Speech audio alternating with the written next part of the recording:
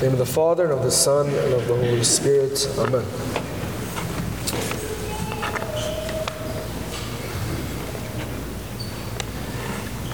If we evaluate our lives closely, we can see and reflect that all of us have a lot to be thankful for. We have a lot to be thankful for. Whether that's friendships, that's family, that's jobs, health.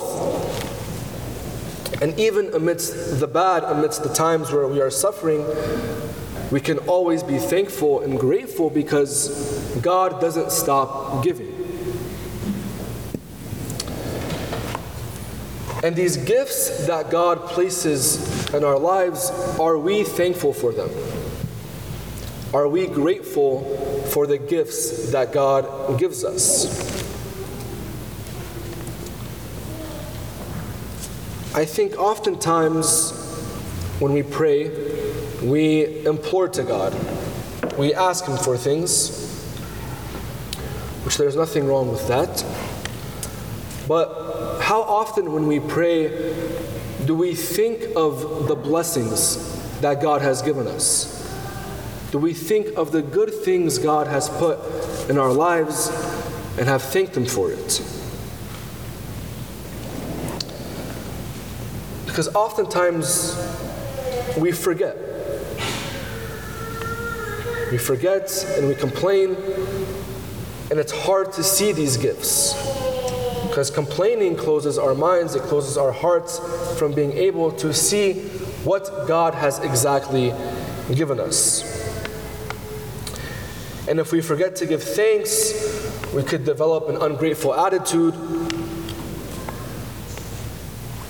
and just live an unhappy life, unsatisfying life. So in the gospel passage that we read today, we hear about 10 lepers who are suffering from a very awful disease. An awful skin disease that causes them to be complete outcast from society. They live their lives ashamed. They're not treated like everyone else. They're thrown to the side, treated poorly, not being able to live a life of community as they're supposed to. And now Jesus is entering a village to where they are staying. And these 10 lepers, they recognize who He is. And they ask Him for mercy. They know that Christ has divine power. He's divine. And what does Jesus tell them? He doesn't heal them right away. He tells them to go and show yourselves to the priest. So they listened. They followed His command, and they walked to go show themselves to the priest. And as they were walking, they were healed. Now, why would Christ tell them to go show themselves to the priest? Well, it was customary for those that were healed from leprosy to go to the temple, show themselves to the priest so that they can be initiated back into the community life, to show that they are clean and be able to enter back into the society. And the priests were the guarders of that.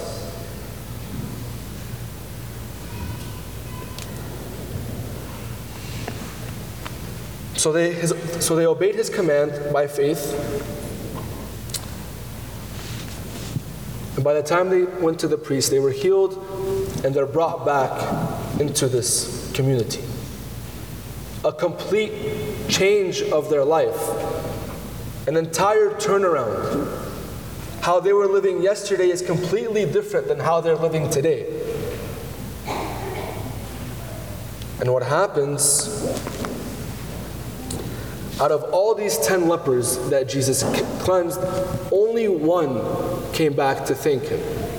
Only one who wasn't even a Jew who was a Samaritan, an even greater outsider to the Jews.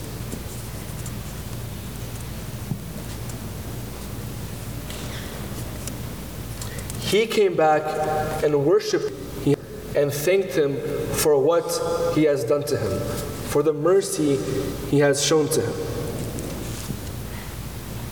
And the other 9 went about living their lives.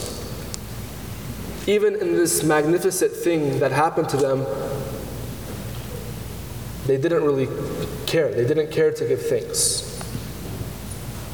Because maybe they're self-centered. Maybe all they cared about was themselves and their own healing, and didn't give back to God.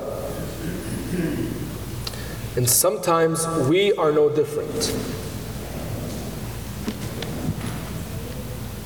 We are no different than these 9, who oftentimes fail to recognize what God has done to us and thank Him for it.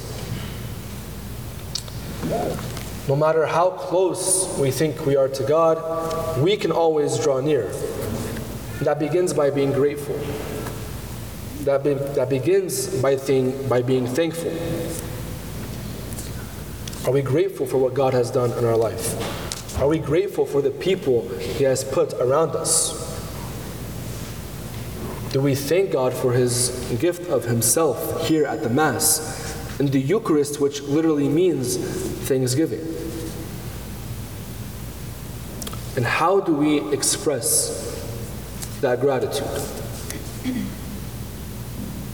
And we can surely express it through prayer. Christ performs miracles in our lives every single day. And oftentimes we don't see it. So brothers and sisters, let us recognize them and be thankful for them always, and be thankful for God, who doesn't stop giving to us who are poor and needy, and also in need of His mercy. Amen.